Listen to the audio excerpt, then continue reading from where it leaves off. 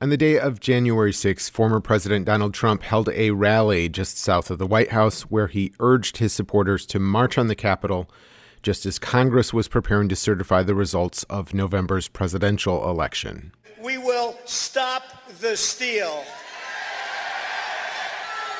And after this, we're going to walk down, and I'll be there with you. We're going to walk down to the Capitol. Yeah! Take the Capitol! Take the Capitol! As a crowd of thousands of people made their way down Pennsylvania Avenue, inside the Capitol building, a joint session of Congress was being gavelled in to formally count the votes of the Electoral College. Madam Speaker, the Vice President, and the United States Senate. In normal times, the counting of the Electoral College votes is a largely ceremonial procedure. But as we know, January 6th was not normal times. Based on a lie that the election was stolen and Congress could somehow simply not certify the Electoral College votes and declare Trump the winner, many of the people who stormed the Capitol on January 6th were doing so because they were given bad information. The Constitution says you have to protect our country, and you have to protect our Constitution. When you catch somebody in a fraud, you're allowed to go by very different rules. In the weeks and months since the attack on the Capitol, one thing people on both sides of the political spectrum seem to agree on is that social media and big technology companies bear at least some responsibility for spreading the lies that led to the events of January 6th. But is that true? And if it is true, even a little bit, what should we do about it? Those questions, dear listeners, are precisely what we're going to try to unpack in this new series we're calling Unchecked, a months-long investigation from the Bloomberg Industry Group into the rise of the modern internet and how platforms once dominated by food tweets and cat videos are also feeding outrage, deepening political divisions, and enabling disinformation on a massive scale. Stay tuned.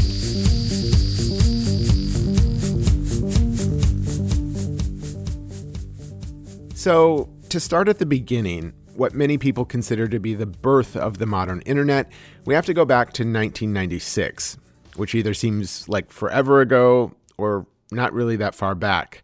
I was a college freshman in 1996, so to me, sadly, it doesn't seem that long ago. But with me to talk about these early days of the internet is Gigi Sohn. Gigi is a fellow at the Georgetown Law Institute for Technology, Law, and Policy. She also worked at the FCC during the second Obama administration. So Gigi, before we get into some of the concerns you and others have about big tech, could you just start by explaining what separates social media companies apart from traditional media in terms of their business model? Well, what sets social media platforms apart from, let's say, broadcasting or cable is that while they all depend on advertising, the advertising that social media companies depend on is targeted. So essentially, your browser, your social media platform collects an unbelievable amount of information about you. Whether it's demographic information, where you live, what your race is, what your age is. It also collects data about where you go on the web, right? So I buy a lot of athletic wear, right, now that we're in COVID-19.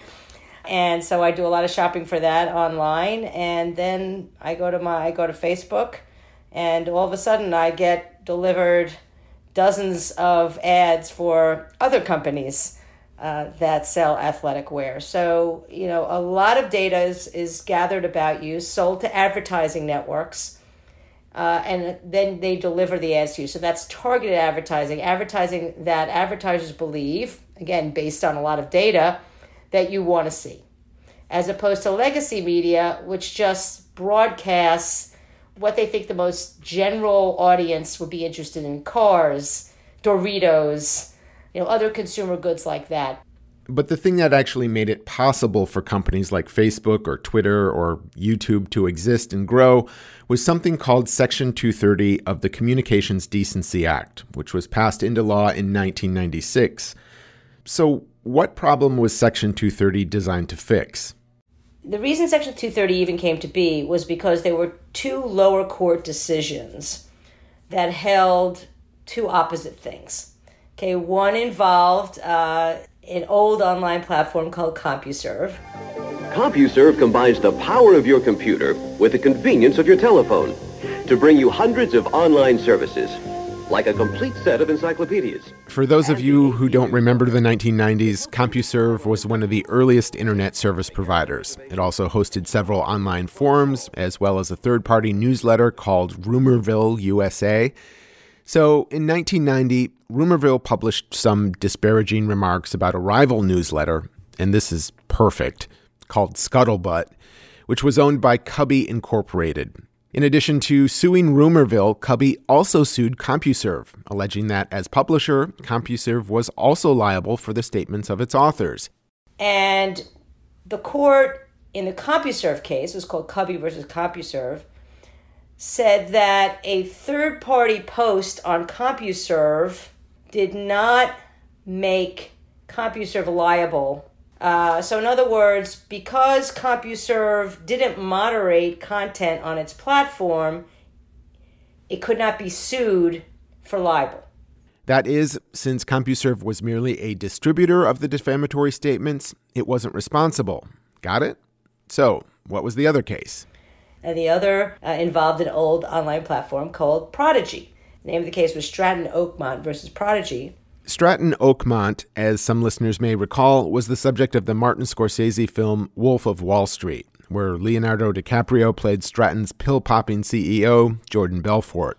I have been a rich man and I have been a poor man, and I choose rich every time. But, unlike CompuServe, Prodigy was held liable because it had taken a small editorial role in deciding, what content got on its platform or not.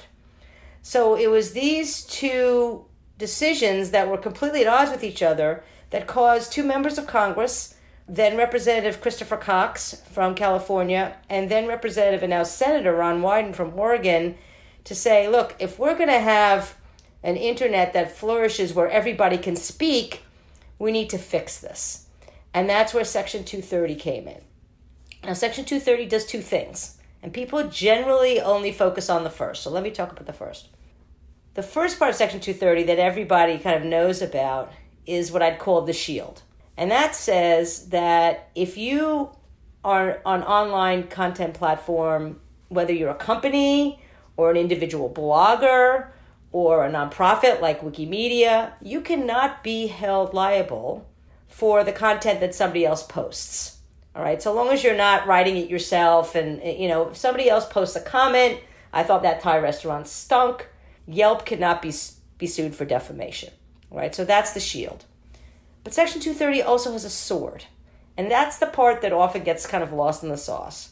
And the sword allows those very same platforms to remove or otherwise limit access to content that they deem lewd, lascivious, obscene, filthy, excessively violent, or otherwise objectionable. And also, if somebody posts something objectionable, even though there's not a mandate to take it down, the implication is you should take it down.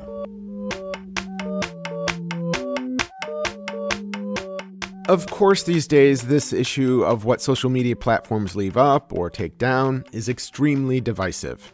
And historically, the position of most of these tech companies was very hands-off in terms of content moderation. Outside of a few things like nudity or obvious criminal activity, these platforms tended to talk about themselves in terms of these noble ideas about free speech and democracy, or the role they played in the Me Too movement. So given what we see today with things like online conspiracy theories or hyper-partisan rhetoric, Gigi, do you think those liability protections that were conceived under Section 230 still serve a positive function? I think that these companies can no longer say, I'm just going to use the shield and not the sword. Here's the problem, okay? There's a lot of focus on Section 230 and not nearly enough focus on how big and powerful these companies are and how they control the public discourse, right? So, they control in a lot of ways the online economy. They control the public discourse, and they use their bigness and their power to control these things in a way that is not necessarily good for consumers, good for competitors, or good for democracy. So, my thought is you can't use the shield unless you also use the sword, particularly because these companies have become so incredibly powerful and become almost the only place to have a worldwide conversation about just about anything. Gigi Sohn is a fellow at the Georgetown Law Institute for Technology, Law, and Policy. She's also host of her own podcast called Tech on the Rocks. So even before companies like Facebook and Twitter came into existence, one of the first legal tests of Section 230 came almost immediately. It's a case involving a guy named Ken Zarin, who's a filmmaker in Seattle. And he starts getting a bunch of phone calls, really angry phone calls, some death threats, and he doesn't know why.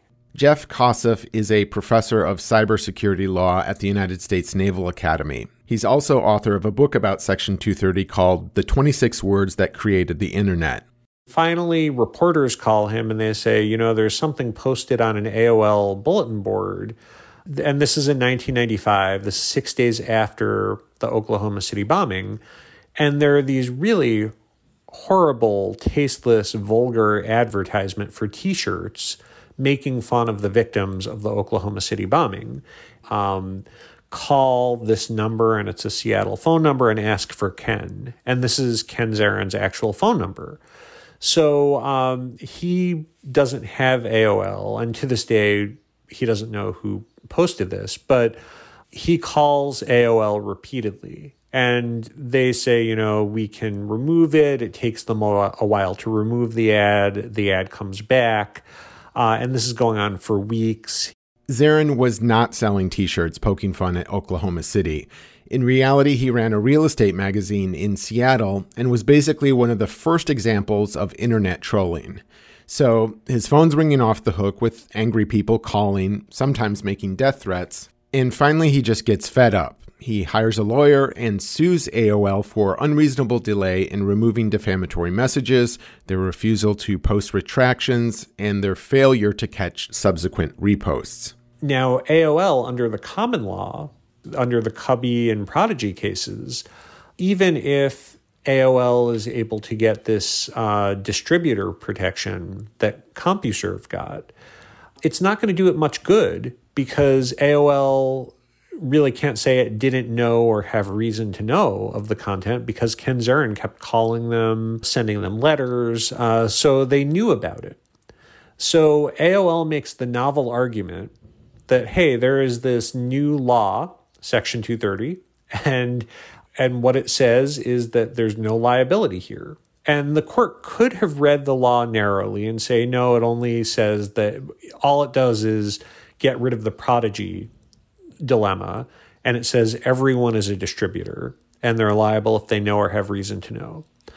But the case goes up to the Fourth Circuit, and it's decided by the presiding judge who writes the opinion is J. Harvey Wilkinson, who's a Reagan appointee and also a former newspaper editor who throughout his career has written a number of very strong First Amendment free speech opinions.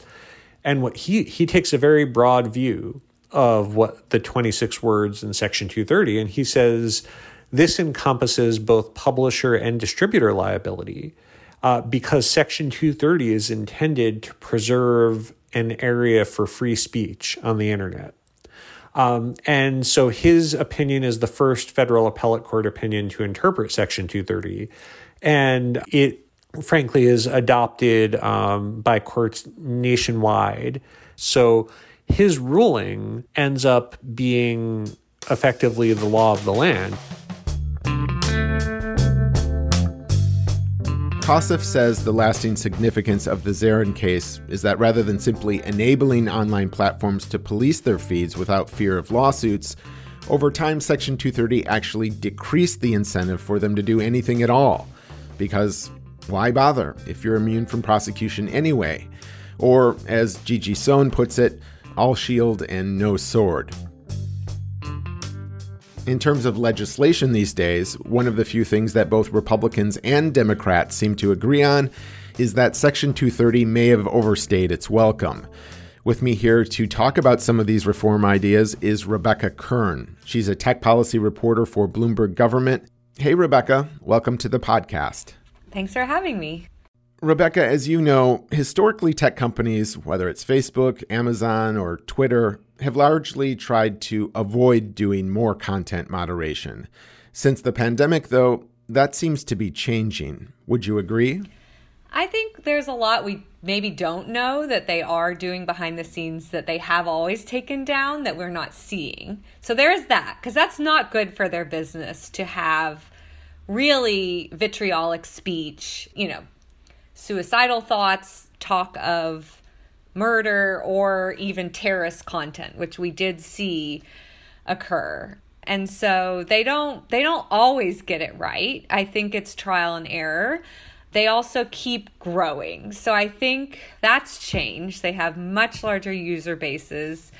And so therefore they have even more content to review, billions of posts a day.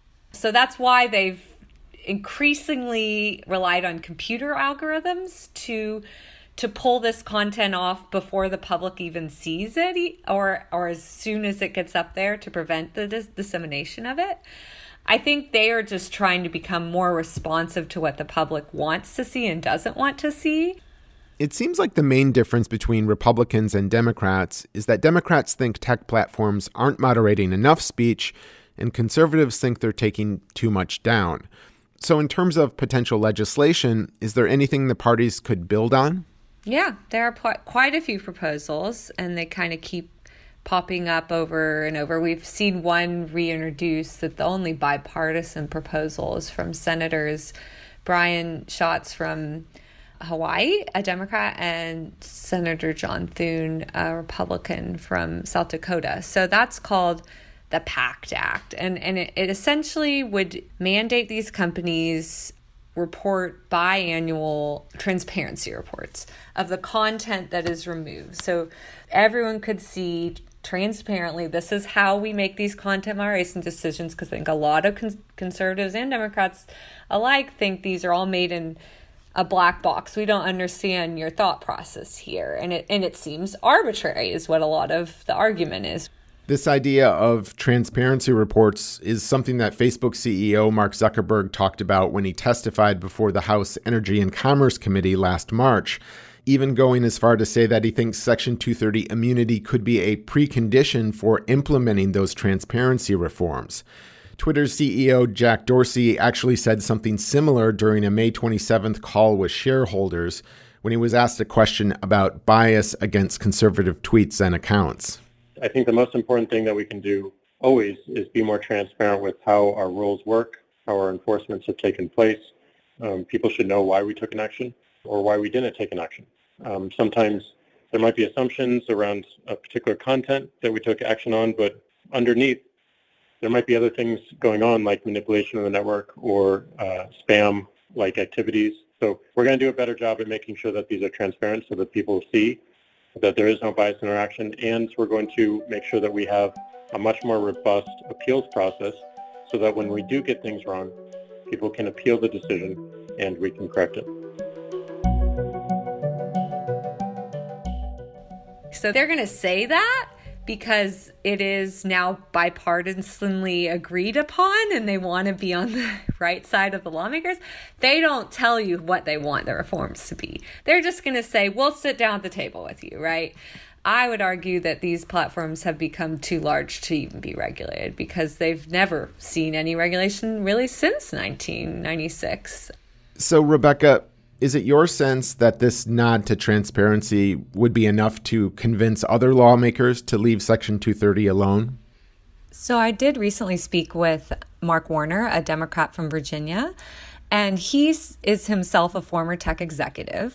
So he knows a thing or two about tech policy, and he acknowledges that these Section 230 protections are really important for tech companies in order to prevent them from getting sued left and right over user-generated content. But at the same time, he did see a need to reform the law. We're now 20 plus years later. These small nascent social media platforms have turned into some of the most powerful companies in the world. And unfortunately, Section 230 has turned into, in a sense, a get-out-of-jail-free card for these companies to prevent anyone from bringing any type of lawsuit on a whole host of areas, particularly when these companies have foreseeable, obvious, and repeated misuses of their platforms. Rebecca Kern is a tech policy reporter for Bloomberg Government. Thanks so much for taking the time to talk with me. Sure. Thanks for having me. In terms of our national politics, many have pointed out that besides the creation of Fox News, social media has actually done more to elevate and promote conservative voices than almost any other medium. I mean, could you even imagine a Trump campaign without Twitter? Still, in recent years, the idea that Section 230 enables platforms to get away with censoring conservative voices has become a major talking point by Republicans, most notably the former president himself. They've had unchecked power to censor, restrict, edit, shape, hide, alter virtually any form of communication between private citizens or large public audiences. There's no precedent in American history for so small a number of corporations to control so large a sphere of human interaction. Trump had been threatening to penalize tech companies for years, and in May of 2020, he followed through after Twitter had the temerity to start slapping fact-check statements on some of his erroneous tweets.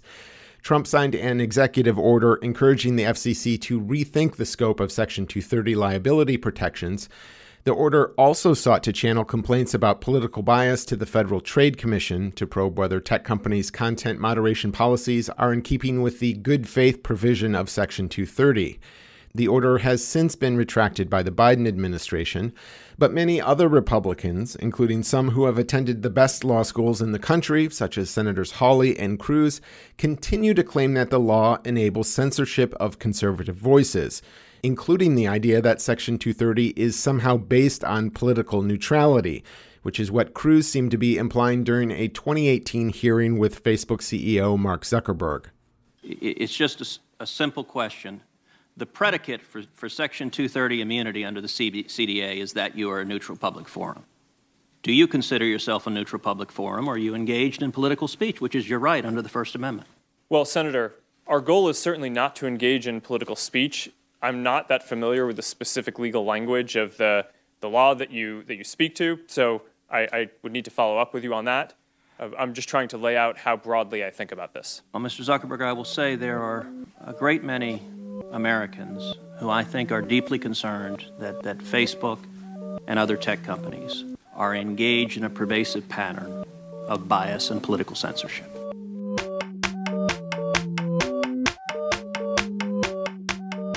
To be clear, contrary to what Senator Cruz seems to be implying, nowhere in the text of Section 230 does it mention political neutrality as being some kind of predicate for immunity protections. It's just not there.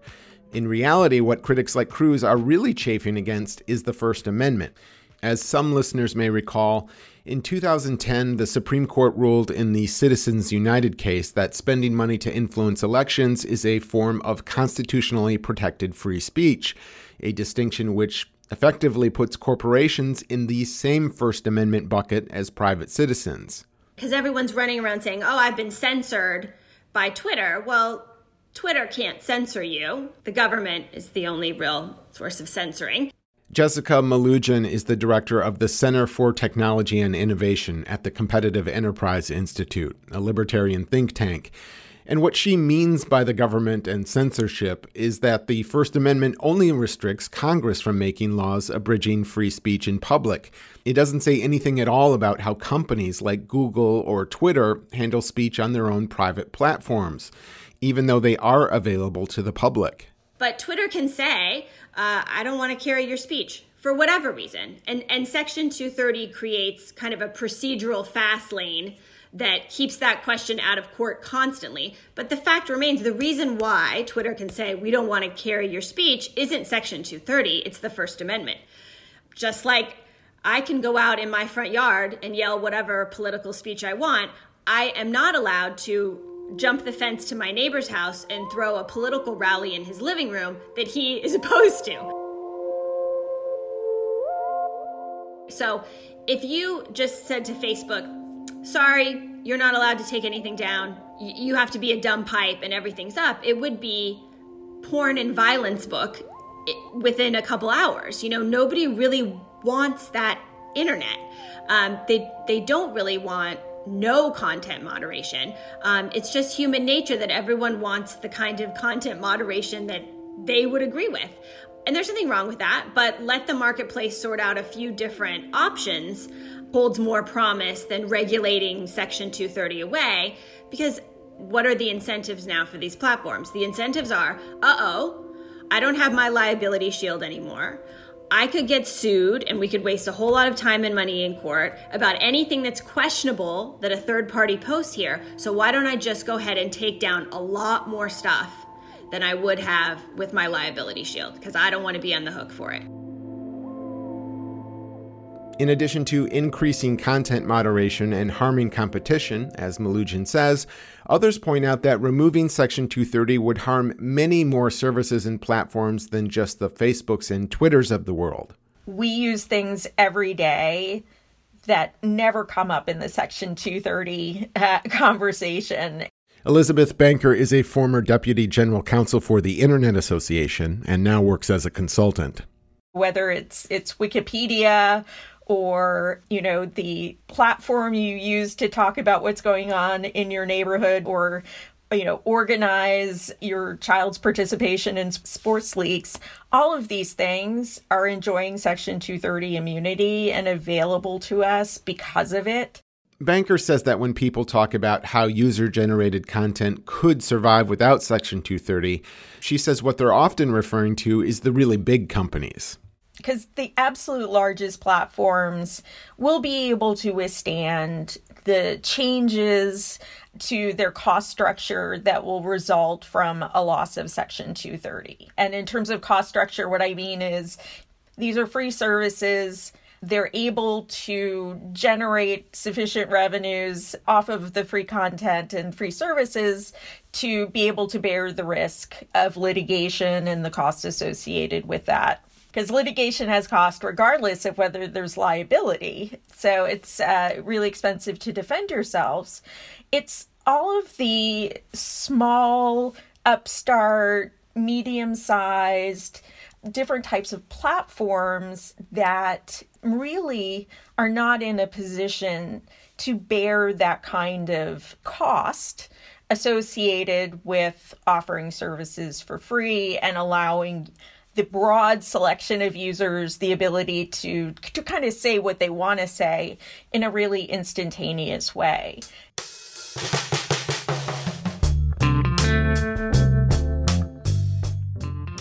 But others point out that these kinds of arguments about free markets and stifling innovation are what industries always say when the prospect of new regulation looms. And while having more choices may be beneficial when it comes to buying a new car or toaster, the old marketplace of ideas metaphor that good speech will ultimately win out over bad speech just doesn't accurately explain the way social media works today. I think we put a lot of pressure on that metaphor that, you know, sprung into existence about 100 years ago before the internet was a twinkle in anyone's eye. And I think there are a couple of stress points there. Nabia Syed is president of The Markup, an investigative journalism startup that explores how powerful actors use technology to reshape society. Nabia, a few years back, you wrote a piece in the Yale Law Journal basically describing how the current First Amendment-based approach to internet speech has started to break down. Could you explain what you mean? Absolutely. So the marketplace theory, as it was conceived of 100 years ago, imagines that there's one powerful regulator who affects the marketplace, right? And that is the government, who can also deprive you of physical liberty. So it's a pretty clear, big, like, let's keep them out of this. Let's check their power and limit their ability to kick anyone out of the marketplace of ideas, because the power to deprive you of speech and deprive you of liberty combined into one power is tremendous. Right, that's like a pretty clear binary. But the world that we're in has a lot of different governors of the marketplace of ideas. So that public-private distinction doesn't do what it used to and doesn't recognize that this is, frankly, a multipolar type of situation. In your Law Journal piece, you wrote that the fake news phenomenon illustrates how bad ideas or disinformation actually spreads faster and reaches a bigger audience because of the way platforms filter and amplify content, which I'm assuming is not what Oliver Wendell Holmes had in mind when he coined the marketplace of ideas metaphor. In a lot of ways, social media is like a funhouse mirror version of any communication system we've seen before, right? Pre-internet, the idea of algorithmic filters or communities that were entirely transcendent of geography, or amplification done by people or by platforms that are trying to maximize attention because it's part of a profit model, or even the speed at which this all happened, right? These were not things that we could imagine. So imagine a marketplace on steroids happening at a velocity no one can capture in a variety of different ways, in a variety of different languages. Like, are we stressing the metaphor beyond its sort of natural point? As others have pointed out, our courts don't take an absolutist position with respect to free speech on the internet.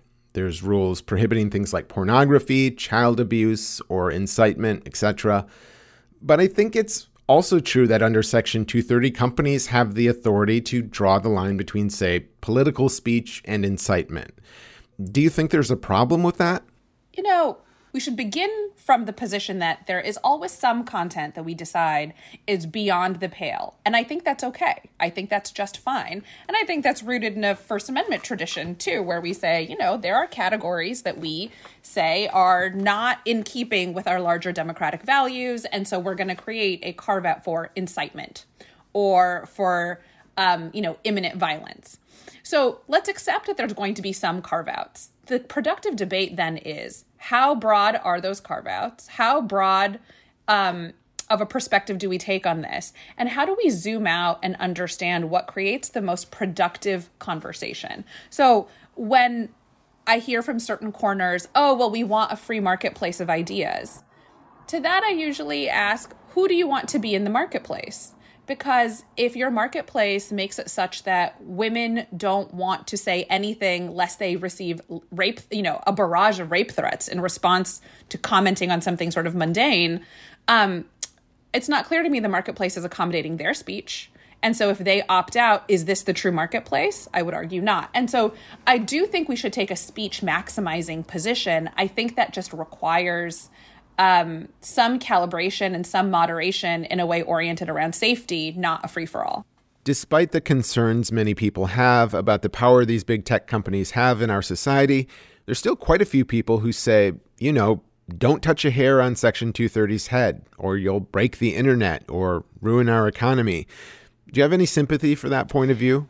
I'm sympathetic to the view that we need to do anything we can and everything we can to incentivize companies to moderate content in ways that are actually responsive to the needs of a variety of populations. And so I don't see Section 230 as saying, oh, don't moderate at all, walk away. Because, of course, the origin of Section 230 was to create space so that the platforms could moderate, right? So they weren't just open conduits of information. And I think not everyone, but many of us can agree that a no-holds-barred, just totally open marketplace with no rules would create online communities that were untenable for the vast majority of people.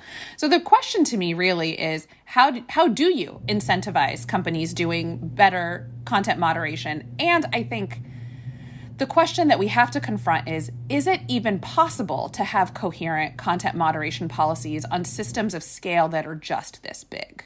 And I am skeptical about a positive answer to that question. I think when you have systems that are just this big, it's really hard to enforce any kind of policy with the type of consistency that we want, that the stakes deserve, given how we know these platforms can move, political outcomes, people's livelihoods, people's lives. Nabiha Syed is president of The Markup, an investigative journalism startup exploring the use of technology to reshape society. Thanks so much for joining me. Thank you. You too. What great questions. And that's where we're going to leave the discussion for today. Uncommon Law was produced by myself, Adam Allington, along with Rebecca Kern and Marissa Horn. Josh Block is the executive producer of Bloomberg Industry Group podcasts. Additional editing and support from Jessica Coombs and Paul Albergo. If you like these kind of deep dives into issues of legal and public policy, I'd be grateful if you could recommend the podcast to a friend or give us a shout out on Facebook or Twitter if we haven't sufficiently scared you off those platforms yet. Again, thanks for listening.